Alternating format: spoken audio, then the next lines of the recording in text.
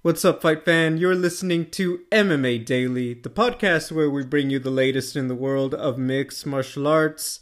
It is Monday, March 14th, 2022, and this week's episode, Volkov and Aspinall battle across the pond.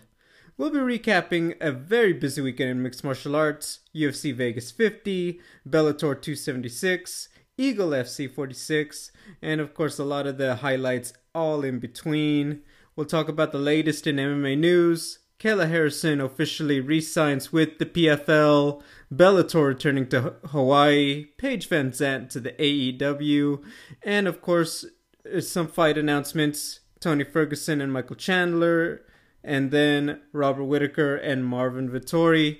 We'll cap it off by talking about a very interesting battle across the pond. UFC London, Tom Aspinall taking on Alexander Volkov, who officially is in the UK, so that fight is a good to go. My name is Gabriel Gonzalez, and I'm here with my co-host, Natalie Zamudio. Hello, Double G. Yeah, what a packed show we have for everybody today. I mean, there were lots of fights, but there's just also a ton of news, as you already laid out. Yeah, it was just like everyone had something to do this week. What the heck? But, okay. I'll roll with it. Let's take it away. Let's start UFC Vegas 50, last night's event. The main event, Thiago Santos taking on up-and-comer Magomed Ankalaev. Obviously, Thiago was coming in off the win over Johnny Walker. Ankalaev, this was kind of his proverbial stepping up moment. He'd had some good fights and he's been on a roll, but he hasn't taken on that proven guy who's been in the title fights, who's been in main events before. This was it. And for 25 minutes, I thought he did a fantastic job. He reminded me a bit of Alexander Volkanovski. And I know that might seem odd for the size, but his shot selection as he kind of walked forward, he kept Santos behind that black line inside the octagon. He kept him with that back to the fence for a lot of the fight. Santos did have a couple moments, obviously, when he did load up for the grenade. It felt like Magomed, was avoiding a lot of serious danger. Obviously gets knocked down. I believe it was the second round, if I'm not mistaken. But for the most part, Ankalaev, shot selection, timing, he just kept finding those moments when Santos was kind of going backward and he had an opportunity.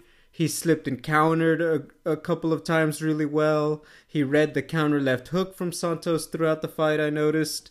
And going into that fifth round, Thiago still moving well. In the fourth round, he looked exhausted, and I think that was really the key, is that Santos was dangerous all night with big shots.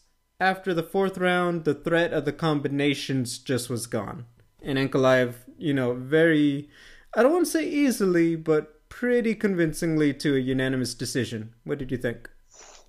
Yeah, it was, there was no controversy there. The big takeaway for me was Magomed Ankalaev fought really smart. And Thiago Santos, he still has that threat of the big hands, the hammer. But to me, he was fighting a little bit too cautiously, almost teetering on scared or just very concerned. Like there was so much on the line for him that he didn't want to take a chance and get caught. And that led to the fight for me being, not super thrilling, but still solid. And when you get a main event that goes 5 rounds, sometimes it's amazing, sometimes it's a stinker. This one's like just right in the middle. You had some good moments from both sides, and in the end, you walk away with, to me, a clear victor for a victory for Magomed. So, yeah, the big takeaway was just Thiago, not the guy that.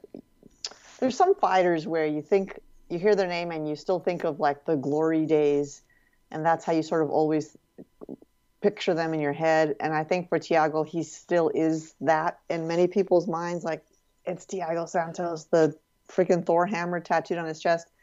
We're coming to the other side of that peak, and that's fine. It happens to everybody, fighter or not.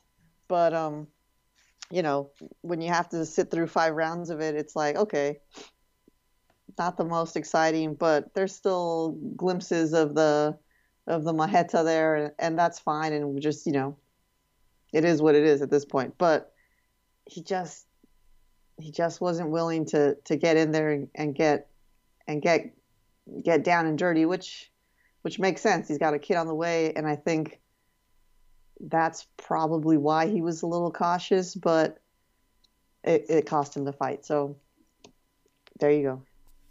Yeah, part of me wondered if he wasn't just trying to conserve that energy so that if the fight went late, he would have those explosive moments. He could still, get that engine of his, up to the fifth gear that he needed it to, steal the fight if it was close. But I don't know if it was the fact that Ankalaev was really doing a great job shutting him down, making him feel that pressure. Which, by the way, that's a debilitating thing. Even though he wasn't eating a ton of shots, Santos is feeling like, Magomed's kind of in his face for 20 out of those 25 minutes of the fight going into the fifth, right? So, yeah, I will say, like, when I think about the nature of the fight with Teixeira, the fight with Rakic, obviously that one was, we don't talk about it because I don't know why, but that was approaching Derek Lewis, Francis Ngannou levels at times. But the fact is, I think that styles make fights, and not for nothing, I feel like the division has really developed in the last 2 years. I feel like we have a couple more, I'll say diversity, and not in the way that, a lot of people would consider it, but when you look at the guys like Jiri, Glover got back to the top, Anthony Smith, and now you have Jan Blachowicz, Magomed, and other guys comprising the elite. I feel like at the time, when you talk about John Jones running the show, there was not as many of these more multifaceted, high-level guys. It felt like there was 2 or 3 guys, and they kind of were keeping someone new from breaking through. We're in that time now, post-Jones, and really just in this moment at mixed martial arts that there's enough talent that we actually have all of these guys who could do different stuff. And not that they've bumped out Thiago Santos, but Thiago isn't getting easy guys out. You're talking about Rakic. Should he still get the fight with Blachowicz, he's probably right there for a title shot. Ankalaev, he probably gets somebody for a title shot next. So I don't think that this is necessarily like a sign of, oh my gosh, the times are over, but I don't think it's unfair to say that Santos is now facing a much more difficult schedule than he did 2 years ago-ish before his injury. So, Yeah. but yeah, to talk about Ankalaev, I mean, look, he gets the big win. I believe this is 6 or 7 in a row for him. Who do we match him up with next? So we know in June it's Glover and Jiri. We don't know what's going on with Rakic. We don't know what's going on with Blachowicz. I do suspect they're going to try to rebook it. That's why they didn't try to keep Rakic on that card for later this month. So, yeah, let me toss it to you. What are your thoughts on what's next for Mr. Ankalaev? Well, you got if unless there's something I don't know, Anthony Smith. At least he's ranked there in top 5 still. I know we talked about last week. Now I can't remember who we were trying to match up, but we were tossing around Dominic Reyes, Volkan Ozdemir. But I like Anthony Smith if he's game, and otherwise uncalled, what's the word? Otherwise unbooked. I also say. Yeah. Oh, with Jamal Hill, right? Yeah. That's who got it. I mean, I don't know. It almost feels like, I don't want to say like step back, but I feel like almost like this one for Ankalaev, like he should get that guy, but I think Jamal Hill's kind of knocking on the door of that conversation too. I actually like the fight for Anthony Smith for Ankalaev in the sense that, okay, if Anthony's gonna get back to that conversation, beats a guy like Ankalaev, and I think stylistically it's an interesting one from that point of view. And then like I said, Jamal Hill, but I understand if if you're Ankalaev, you probably feel like you want a bigger name, someone more established. If you're trying to make a title fight, right? Yeah. And I think you feel like at this stage, beating a guy like Smith would be the one that gets you there as opposed to Hill just on the name value, it's like, okay, I could see that definitely being a thing. So I like it. I think Smith works considering the layout of the division. If Blachowicz and Rakic doesn't get rebooked, I say take either one of them though. Because I think that one for sure, just Rakic on the strength of the fact that he's beaten both Santos and Smith, and Blachowicz just because, he's barely removed from being a champion himself. Yeah. Yeah. I mean, I can't argue with that. There's Yeah, a couple of good names there. But he's definitely earned the proverbial step up. Would you agree? Yeah. Yeah, I would say so. Yeah. Some great finishes on that undercard. Song Yadong takes out Marlon Moraes. By the way, I believe this is 4 finishes in a row. Not in favor of the Magic one. Song, he's just one of those guys. I mean, I remember like 2020, he had that controversial victory over Chito. Like it was close, but they ruled it for him. And then I think he had a setback against Kyler Phillips. But then Song is just tearing through the division. Just what do you think of that one right now? Dude, that was an incredible performance, and Marlon looked good. Physique, amazing as always. It didn't look like he had lost much pep in his step. He was still moving swiftly, and I think the chin is just gone. And as you mentioned, 4 in a row not in his favor, and I don't think any of them were decision losses. I'd have to go double check, but they were all stoppages. Yeah, man, that's just not the same careers at all. But it made me think of Chuck Liddell, when it just came to a point where you just touched the guy on his chin and it was over. And now this wasn't a touch. This was a well-placed uppercut at a sneaky angle. But it's tough to see that happen to Marlon because his debut was disappointing for him, right? But then he just rocketed back to the top. That awesome battle with Cejudo and a big slump. And so I mentioned the chin because it's even if you look good in the gym, you're performing well, that's something you can't really fix. You can't train the chin, and I don't know, maybe there's something I don't know, but it just kind of stinks for Marlon. But Song Yadong looking like a killer, man.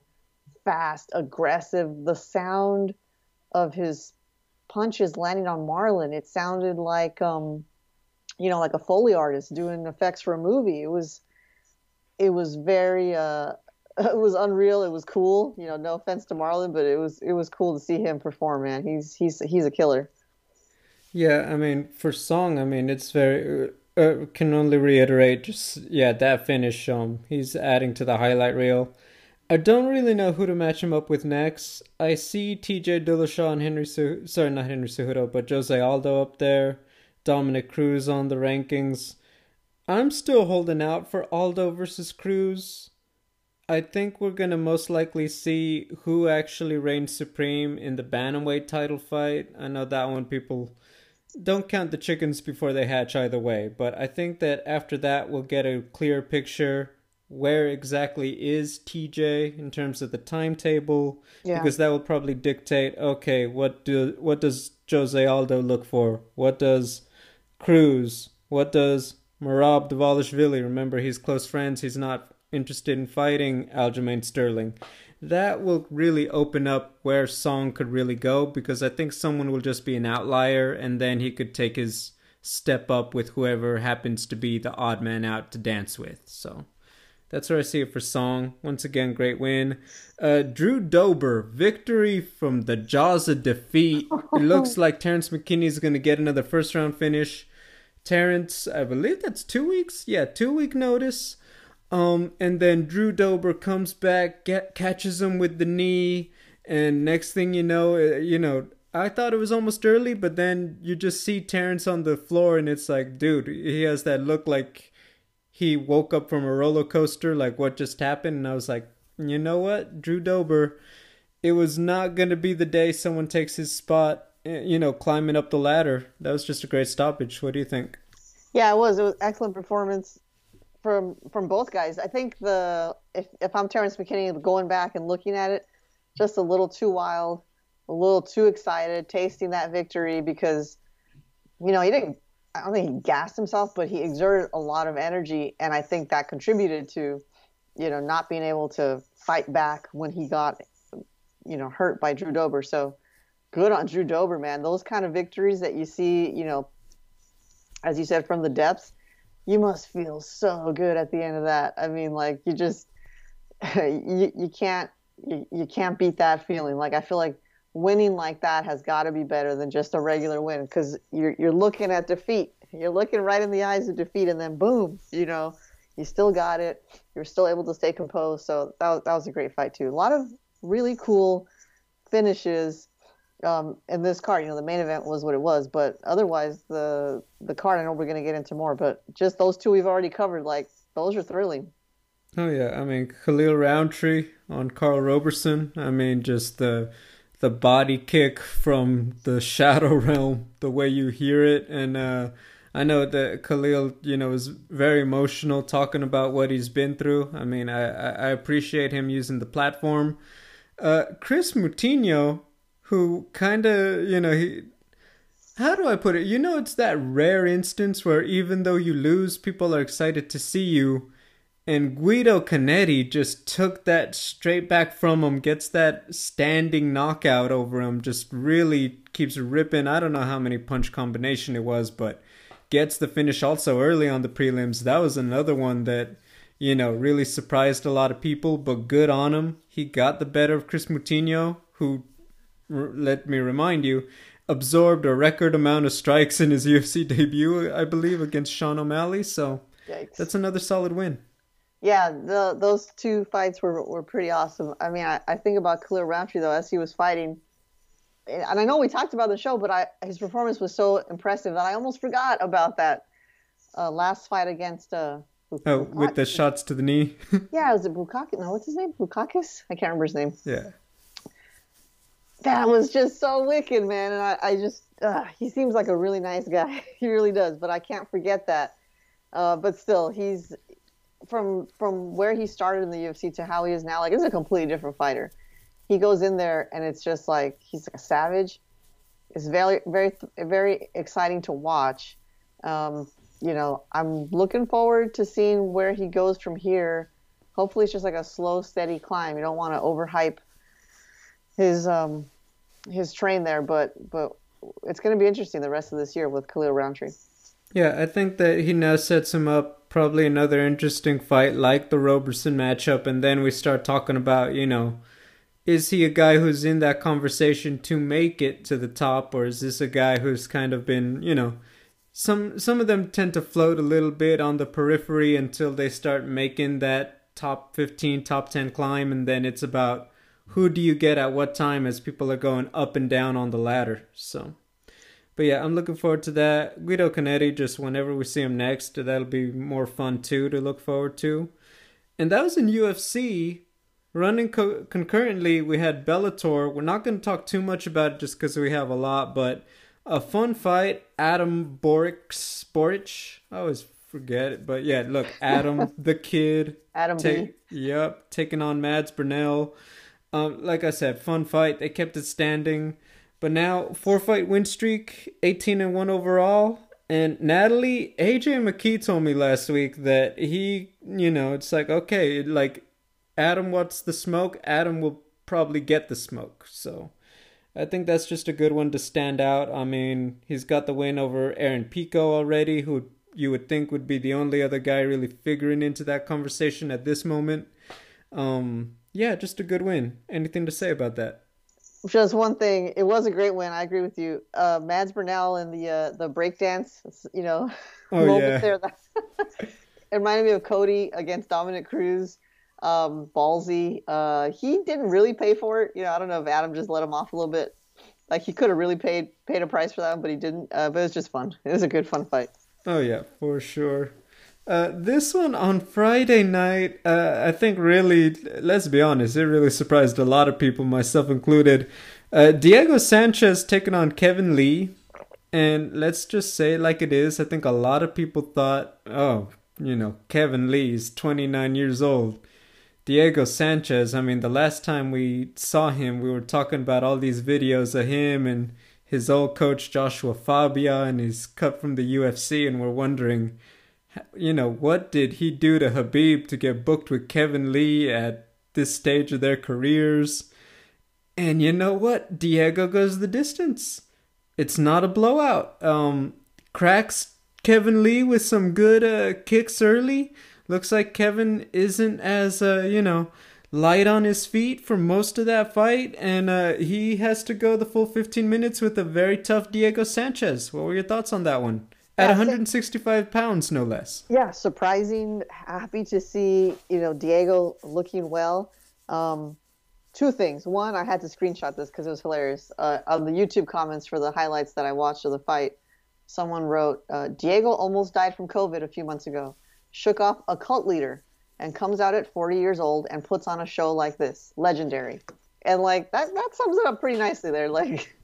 It's amazing. I also watched an interview with him after the fight, and he's just like a totally different person.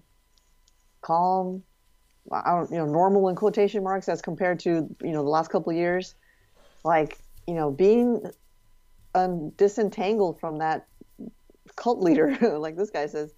I mean, gosh, I'm glad whoever helped him do that did. It sort of seemed like maybe the UFC had some hand in that. I don't know, but at the very least, he can finish out his career, and it's up to him to decide when that's done, because he looked fine on Friday. He looked good, and he can do it with his dignity intact, man. And people will hopefully sort of forget this really, cringy blip of weirdness that he had. And that was just a dark time in his career. It was a dark time, man. And I think anyone who was a fan before that wanted him to get better, and now you see him and it's like, oh, okay, I'm happy for you, Diego. You're doing your thing, go for it.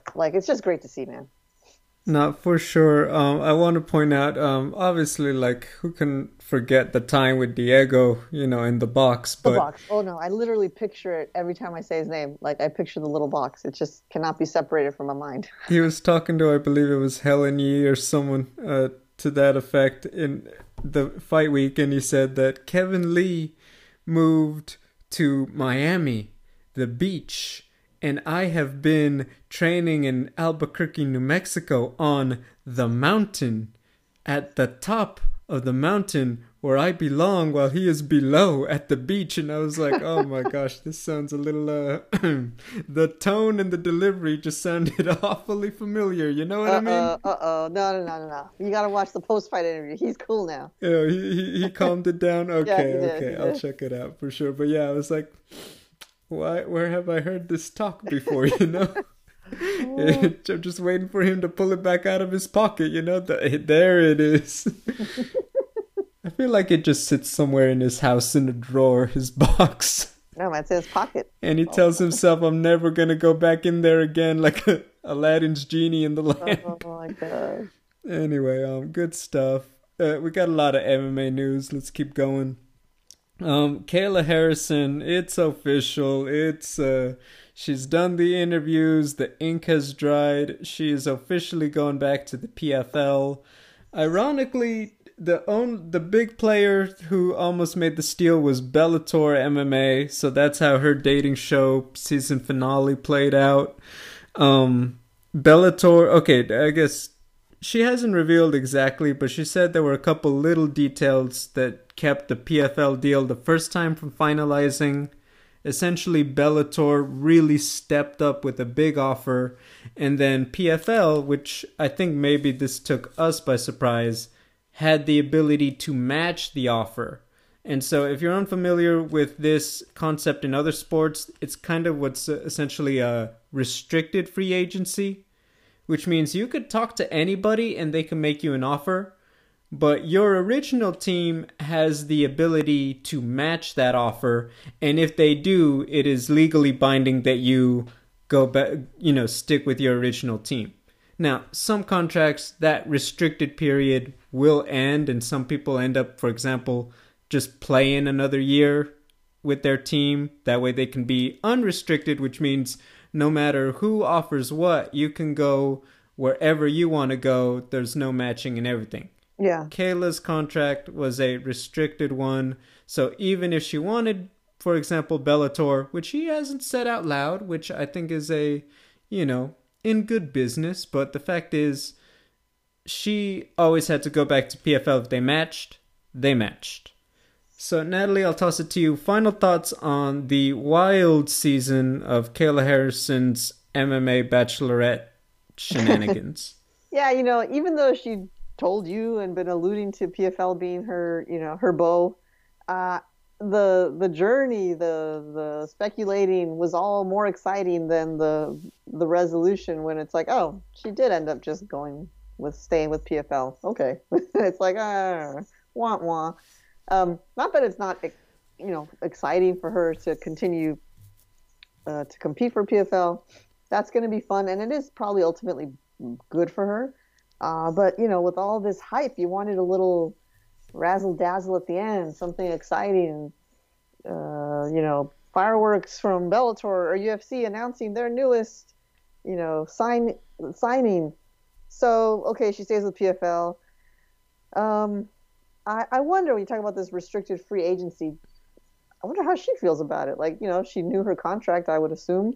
I knew this was a possibility. So do you know that, like, if the original, I guess we'll say owner, just for purposes of this conversation, like in this case PFL, if they match the offer like they did against Bellator, can she go back to Bellator and say, can you raise the offer? Or is it just like, once they match, it's over? The doors are closed. I think that at a certain point, it was like this is our final offer.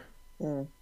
And I think that that's essentially what it comes down to. And mind you, maybe that's why, like, how many weeks ago, 2 or 3, was when, what's it called? That it was reported that she might be reneging on PFL. I think that that's what essentially it came down to, is that she probably stuck with them to say, hey, is this it?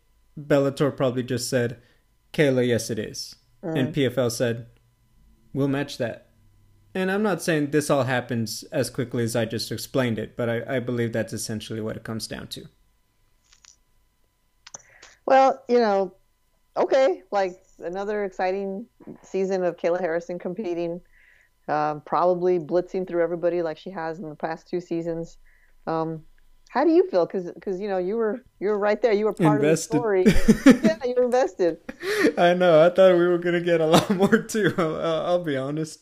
I mean, I think the biggest thing is, like, okay, she wants big fights, and I think that she knows that the road to that status in MMA goes through beating people like a Cyborg, running the show in the UFC, regardless of who is necessarily at featherweight in the UFC right now.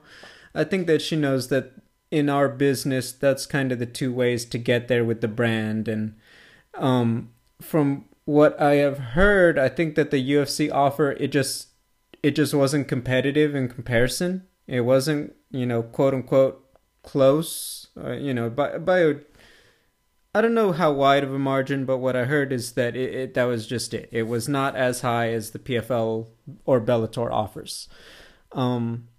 So I think that when I look at it, I think that if you're Kayla, and now this is, I'll be honest, concerning if you're in her shoes, it's now out of your control. Because we know that Cris Cyborg, for example, if we're understanding it, her Bellator deal is up this year. I don't know if she's got 1 fight or, like, she can fight out the rest of 2022 with Bellator. But the fact is, going into next year, Cyborg is also going to be on the market. Now, at this stage of Cyborg's career, you got to raise that question. What's her value? What's her dollar amount value? I mean, to a company like Bellator. Because at the time, you had arguably, the second best fighter at featherweight. You most likely still had the second best fighter at featherweight, but when you talk about how many fights left at this level, how many years on the deal, how many also, let's be honest, with Chris Cyborg, who we're going to talk about in a minute, she's kind of swept the table. And yeah, I know the Cat Zingano fight is out there, but that is at this stage of the game not as anywhere as interesting to me as it was, let's say, late last year. Mm-hmm. So to me now, if you're Kayla, you are hoping, one, Cyborg wins her fights, two, that PFL sees enough value in her to make an offer that most likely you'll need to be more than the Bellator deal now. And so now all of that is out of your control. You kind of made your case and you tried to go somewhere and you got the offer you wanted. PFL kept you. And now look, she still has Julia Budd, but I think the fact is she always kind of wanted the twofer. And if you had to get someone, Julia or Chris, you'd want to try to fight Chris. Now that you have this situation, you're going to want to try to get both. Because otherwise, yes, all the criticisms of, well, you know, who did they find? Who's out there? Let's be honest, even in the best of times, it was never a crowded field at 45. No. In today's landscape with UFC, Bellator, PFL, you know, I know there's other, Invicta, LFA. It's just harder and harder to find those girls who stand out and get enough of them to build your legacy that if you don't have the brand power of a UFC, respectfully, this is just tough. And that's just where it's at. Now, once again, she's getting paid, and when I see a lot of zeros hit my bank account, I say that as if that happens a lot, but let me have this. You know, I feel a lot better about life no matter where I'm at. It's not that bad. But I do know that she has to live, she's the one who receives the comments every day, why aren't you fighting, blah, blah, blah. So that's where I stand with the PFL free agency for Kayla. Yeah, I mean, my last thought on this is going back to, you know, the Cyborg-Kayla connection. If Cyborg's at the end of her deal with Bellator and PFL can swoop in, wouldn't an aging Cyborg love to be able to fight at 155? You know, not have to cut an extra 10 pounds or be able to keep an extra 10 pounds? So I think this might shape out nicely for Kayla so that she can eventually, if she sticks with PFL waiting for Cyborg, knock two off her list. Julia Budd, I'm not going to assume she's going to beat her, but let's just, in this world, let's pretend the scenario that she does, knocks off Julia Budd, knocks off Chris Cyborg. Well, you're pretty close to being the top, you know, female at that weight class, or you're already the top at 155. But that kind of cements your legacy at 145 too, even though you didn't fight there because you're beating Cyborg and Julia Budd. So I think it could work out to be Kayla Harrison staying at PFL.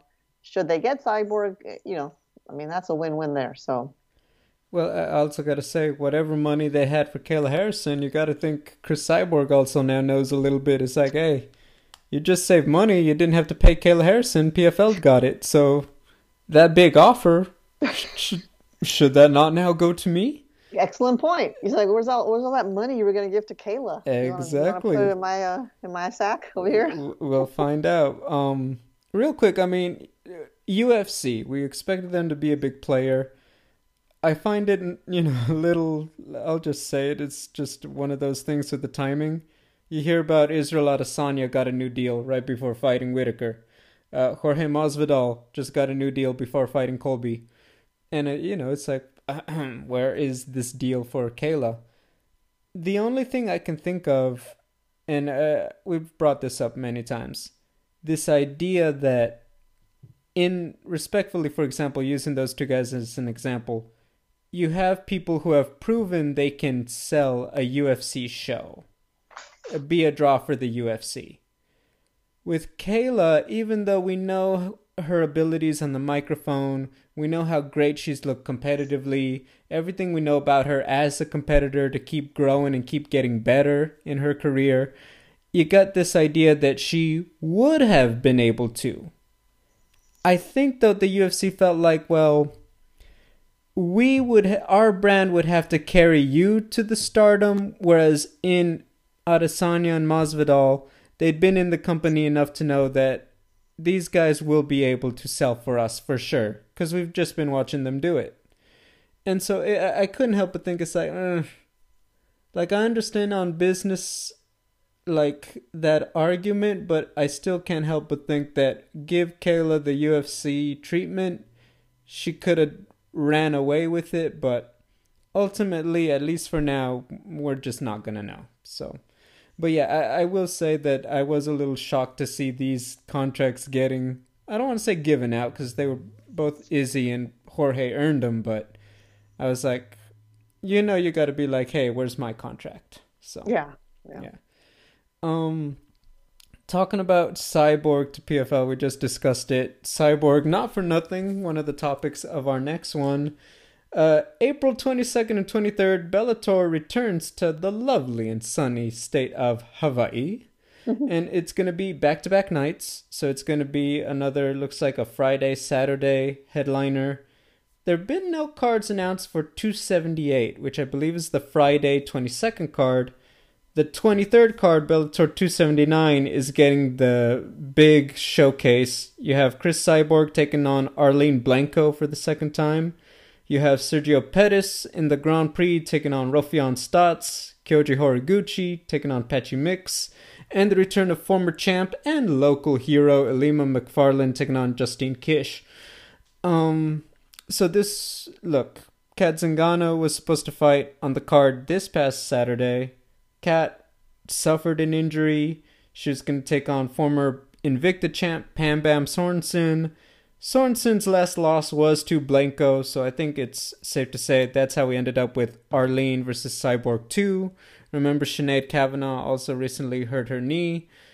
Okay, first off, I love anytime they go to Hawaii. I think they do a good job with the pageantry of it. I always feel like if you're gonna make it special when you travel abroad, let's go all out. I want the canvas to have like a beach motif. I want my tiki torch. I want all those cheesy things. What can I say? Why not? If we're gonna be different, if you're gonna hype it up because you're going here, let's make it different. Same with Fight Island. That's my one thing about Fight Island.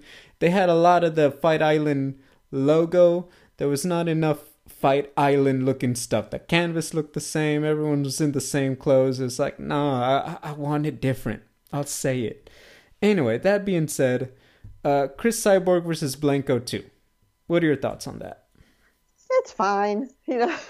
Like it is when we talked about this with, the roster, and we always talk about the issue with this weight class, 145, 155.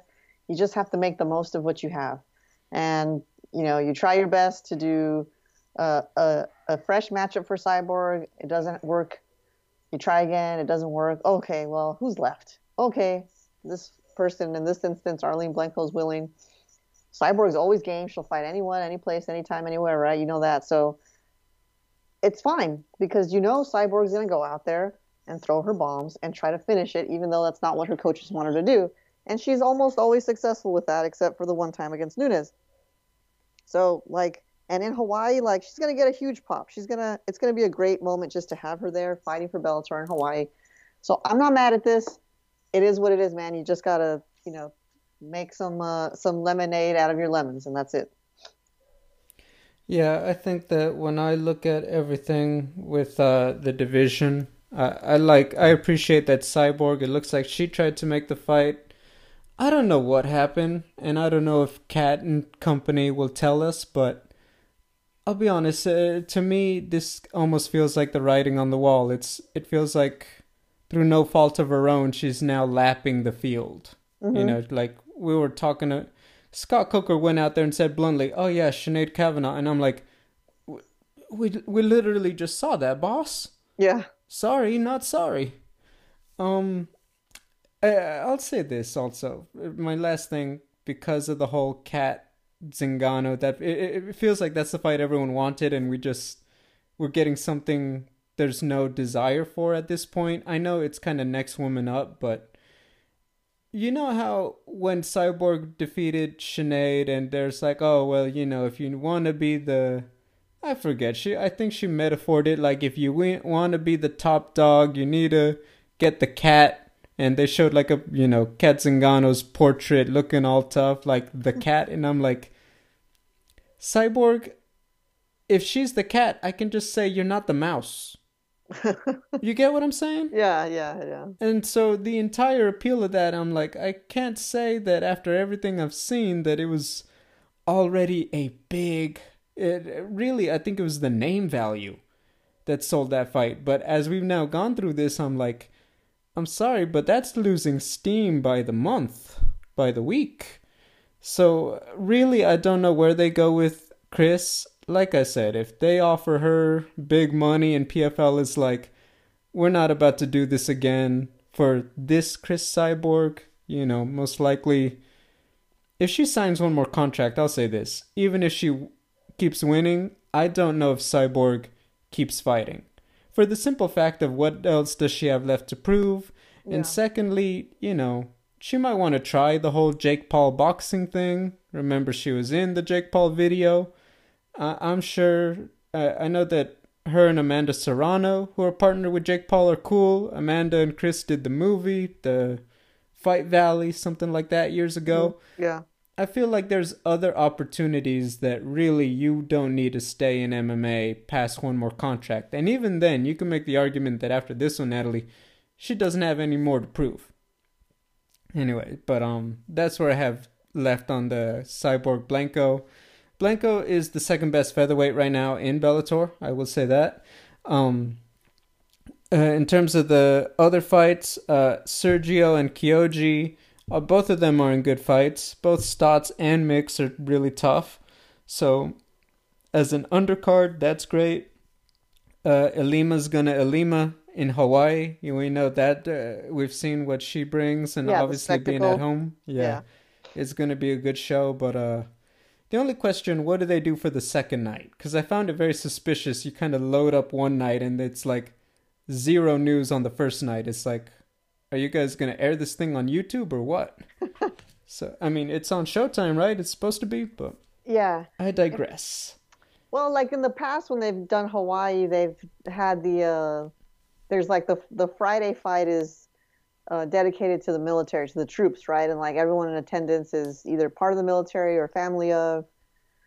So, they usually have, if I remember correctly, like one exciting main event, and then it's just, maybe more local guys. And then the next night is this big booming fight card that we have here before us. But Uh, even then, it was like one's on like Paramount TV, the next one's behind the paywall on DAZN or something. yeah, This yeah. time it's like they're only on Showtime. So what are they doing? I don't know, but look, That I trust them. They've that's my always put point. on good shows. Yeah, yeah, good shows in Hawaii. And I will say this to your point about spectacle, or sort of like uh, have a theme when you're on an island. I guess Yeah. they do. All the commentators do wear Hawaiian shirts when they're home. Yes, they do. So It looks like it's like casual Friday, and I yeah, love it. yeah. That's what I mean. I mean, it's better Anyway, than the UFC. So exactly. Let's just have a little bit of fun. yeah, What's wrong? If no one cares, why not? Paige Van Zant joins AEW. It is she does, at least as of this writing, to my knowledge, she had one fight left on her bare knuckle fighting championship deal. But essentially, last Wednesday, she signed a deal. They announced it. She does this whole. Obviously, this isn't the real contract, but she did kick some butt on AEW, and then she signed her contract on the body of her fallen foe. Yeah. Obviously, AEW, they've been doing the thing with American Top Team and Dan Lambert for the last year or so, so good stuff. Um, Feldman, the Bare Knuckle FC president, he did say that there was one more fight left on her deal, but he did also say, I also expected probably her last one with us. I don't know what she's looking to do next. I did read a headline that Paige was also, the door isn't closed on MMA, but look, I mean, AEW, it's the most mainstream wrestling company in the States outside of obviously WWE. It's on cable television. This is not a this is not a small move by any means. What are your thoughts on it? it's a huge move, brilliant decision. Her fighting career was not going well at all, and she still has this big brand. She's doing her things on Instagram that attract a lot of attention, and she's an athlete, even though she's not a very good fighter. And so, she can learn choreography. Like, she's a dancer. She did Dancing with the Stars. Like, this is the perfect place for her. She has a name. She has looks, athleticism. She can learn choreography very well, which will be perfect for wrestling, professional wrestling. Like, hands down, the best move she could have made. There's already lots of storylines that are built in there. I'm sure they're gonna call out her, her misses at the end of her combat sports career, but that's just part of it. You got to roll with it. Like, brilliant move. She can ride this out for a long time, many, many years. And like, just, I'll tell you what, before this went down, the last time we talked about Paige Van Zandt, I was just like, man, where does she go from here? Like, she's just not very good, not very successful. Bare knuckle fighting, I thought that was going to be her jam. She just never got into the groove. This is perfect. I mean, hats off to whoever finagled this, negotiated this. Maybe it was just her. I don't know, man, but this is exactly where she should be. And it's a win-win all around. Yeah, I think to me, and by the way, I just caught up on it. She said that, yeah, she does still plan to compete in combat sports. Said, I'm still with bare knuckle, and she actually said, I don't plan to leave bare knuckle anytime soon. And then there's also, I also plan to return to MMA one day. What I like about this for Paige, and I think is probably her biggest success, is the fact that she, like you said, it hasn't been going her way in sanctioned fights for a minute, right? This is a perfect move that leverages her star power, her ability to build her brand, her business savvy. And like you said, being an athlete, it's almost like Ronda Rousey. Like, well, could she compete with this and that? In a WWE, AEW pro wrestling setting, it doesn't matter. You just gotta look good and fight, right? And, what's the difference? I think the biggest example I was told is like, oh, the hits are real. You just know when they're coming in pro wrestling. And then obviously someone at some point tells you, hey, it's got to be this person or that person who gets their hand raised. Okay. It's about putting on a show. And certainly Paige knows how to do that. And Paige is physically in the condition and at the age she could do that. And I think that when you talk about, well, what's next for Paige? What about this for Paige? I think what's so brilliant about this move, outside the fact that obviously she'll get more attention and more eyeballs and, just the fame that goes with being a pro wrestler, if she wants to fight, there's no pressure. It doesn't matter if she signs with this or that, 1 fight deal, 2 fight, if it goes well, if it doesn't go well, because she's still going to keep getting paid regardless. It's like she'll just go back to pro wrestling. Jake Hager. He's still undefeated in MMA. Does it matter? No. Why? Because he's freaking pro wrestling. Same concept.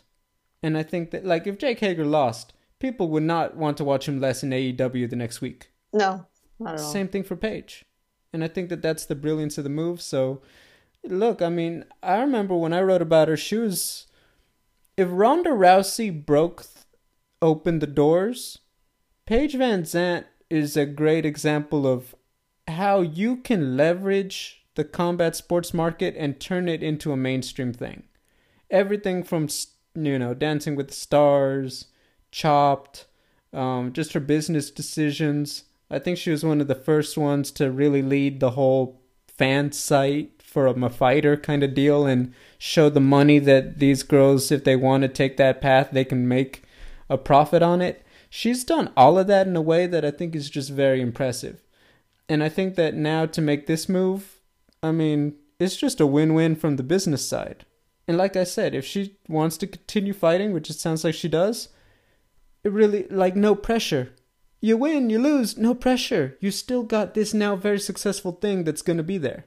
So, that's really cool. And you know what? Congratulations, Paige. I might actually watch pro wrestling. I know. Now I have to, Ronda's back, so I have to get back into that too. But yeah, now I have 2 reasons to check it out. Okay. There you go, right? Quick hits on our announcements, fight announcements. Tony Ferguson, Michael Chandler. Looks like it's all official for May 7th, UFC 274. What are your thoughts, Tony versus Iron Mike?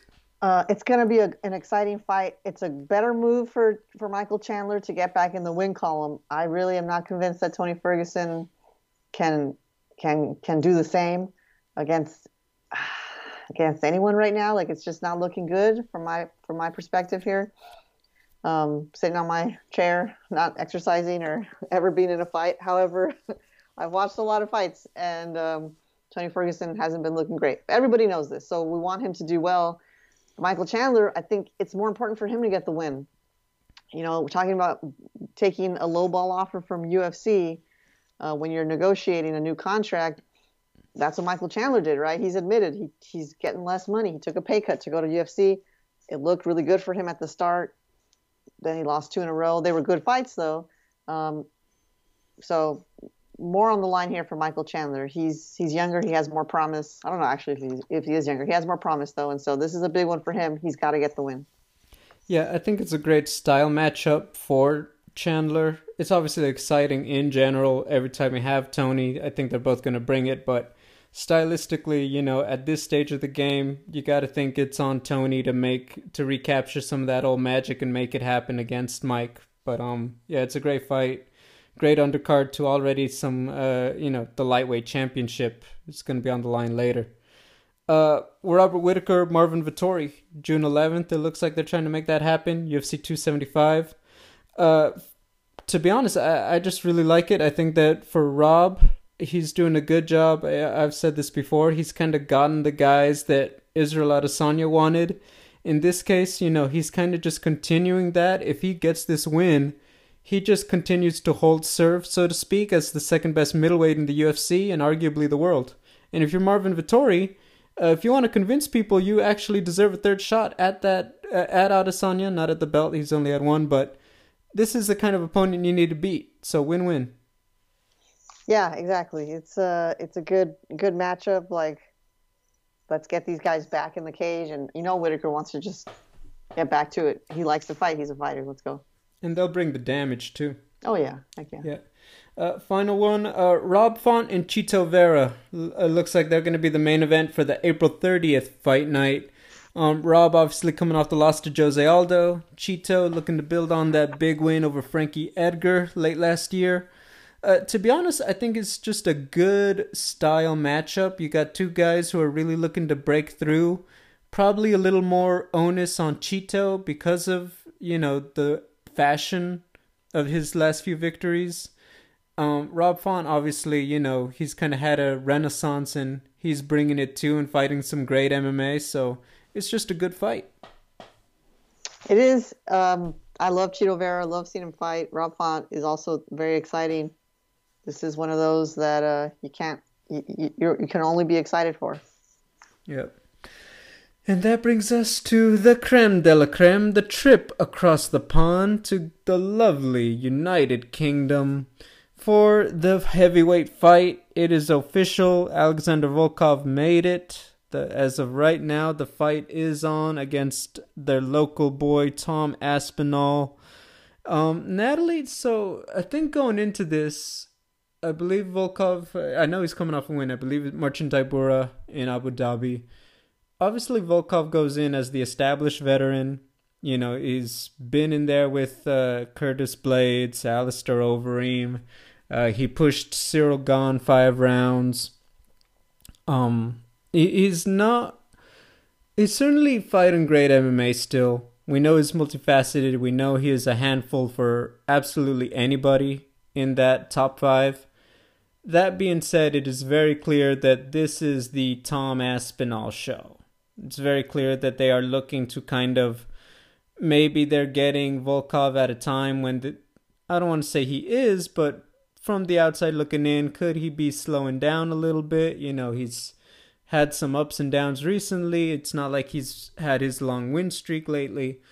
And then for Tom Aspinall, he's had a couple cancellations. He did fight, I believe, last September against, oh my gosh, I'm missing it already. But the fact is, Sergey Spivak, there it is. But he's coming off a win. He's looking to essentially represent at home everything. That they are clearly going all chips in. They've had some great promos from BT Sport, the broadcast partner. They're already loading it up. I know Michael Bisping, Caroline Pierce, and anyone remotely UK related is gonna be on the broadcast team and doing stuff this week. So it is very clear that it is a setup for Tom Aspinall, but he's got to get the job done. And that's where I'll toss it to you. What are your thoughts on the fight? Yeah, it is. It's like we've seen Darren Till in London, didn't go so well for him, but Tom Aspinall's he's a different fighter altogether, especially because there's no weight cut. I think that did affect Darren Till a lot. So I was going back and just watching some older fights for both guys, looking at Volkov fighting Alistair Overeem. That was wicked, man. He demolished him. Now, okay, Overeem not exactly at the height of his career at the time, but it was still pretty impressive. Volkov has a wicked 1-2. For as tall as he is, he keeps his arms pretty low, well, like mid height, and he can just fire those punches off. So that's something I think Aspinall really has to look out for. You don't want to stand right in front of Volkov. But Aspinall is fiery, man. He's just got grit. He's got power. I watched his fight against Arlovsky. And, they were going back and forth. Aspinall more successful. But then he just decided that he wanted to take down Arlovsky. And he bulldozed him. I mean, it was like 3/4. He pushed him across the octagon, grunting. Someone commented on the octagon wall being in jeopardy there, falling over. And then he just choked him out. It was crazy. This guy is something to really keep an eye out, someone to really keep an eye on. And with this kind of setup in your home country, it's not quite, USA versus Russia, but like we can't also like there's a little something, some politics is going to be in the air too. And so I think there's extra incentive for Aspinall to win in his home country against the guy from the other country that's, in a bit of a hot water. In hot water, in the news a lot right now. So that's, I think, the extra little something we're going to get in the performance from Aspinall. For me, I think he's going to just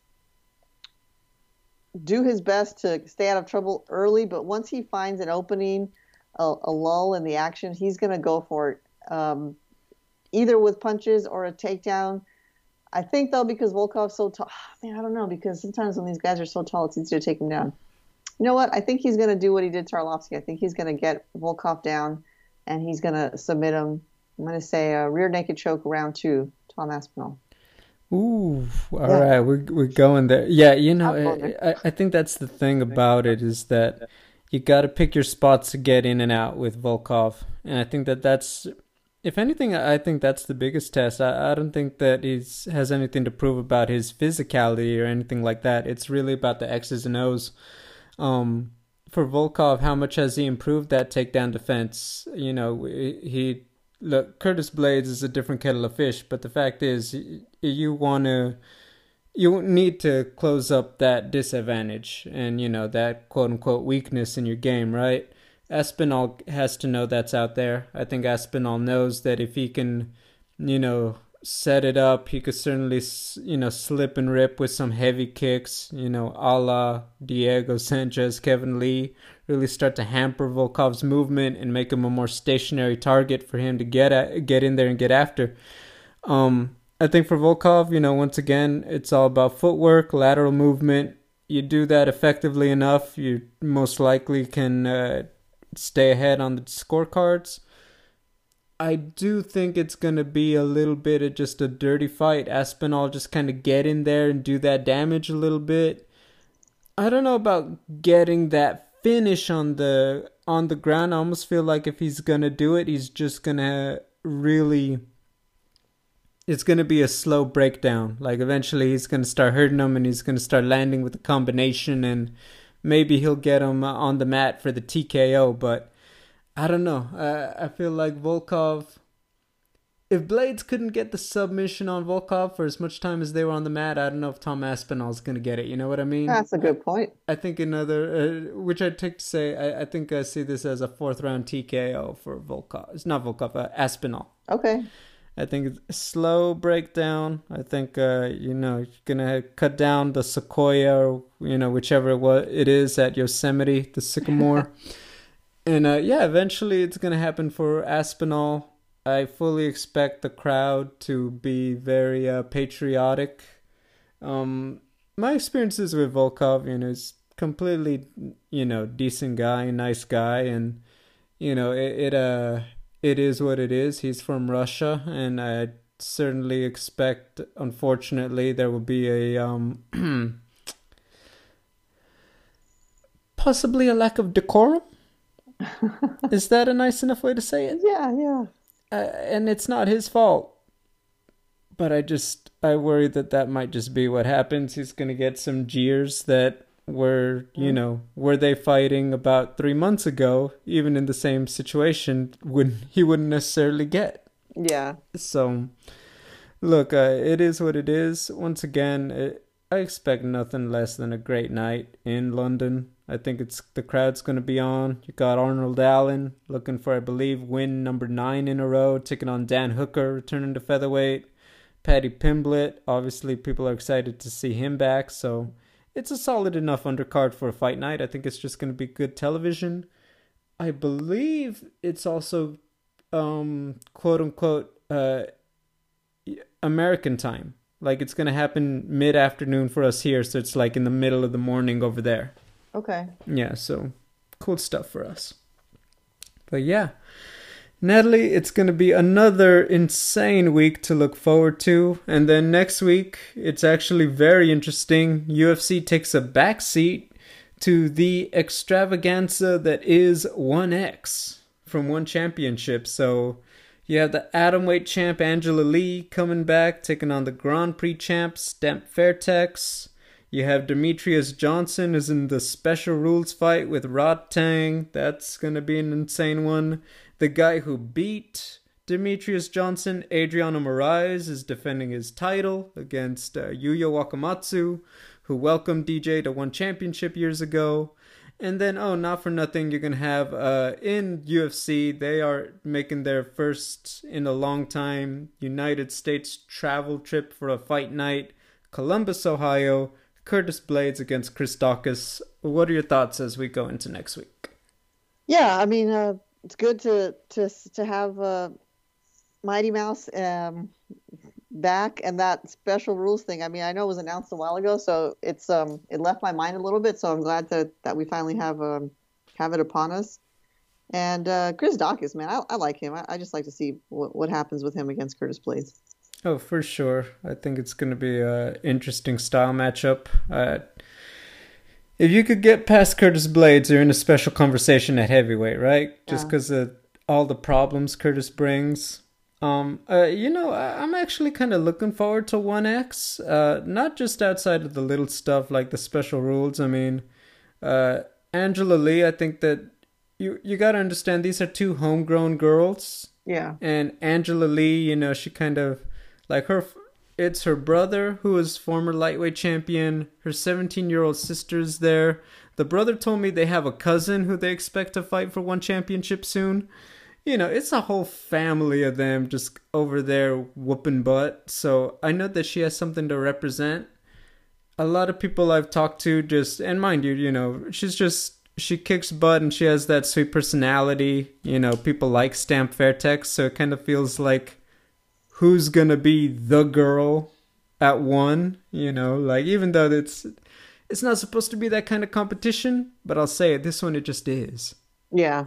So they have a bit of that going. Adriano Moraes, one of the top talents outside the UFC and fighting at what we would consider bantamweight here in the United States. So definitely just looking forward to that. And then the whole night is just like good fights. Like Renier de Ridder, who, double champ over there. He's doing like a grappling match over there that night. And it's a weird thing. It's like three different fight cards. Like literally it's split up and like every card has a quote main event, and then the part 2 is on like a different thing, and then finally the big one is on like one championship quote unquote pay-per-view. Like I don't know if it'll stream on Bleacher Report or something like that, but Yeah. the fact is it's a lot. It's the I forget what it was. It's the 10-year anniversary show, I think it is. I was about to say 100th show, but that's not it. Yeah, it's the anniversary show. You know what? I like it. Is that so wrong? No. There we go. That's all I want to know. Anyway, guys, we will be back next week to talk about all of the action, preview some of the marquee action coming up. As always, take care, have a good one, enjoy the fights.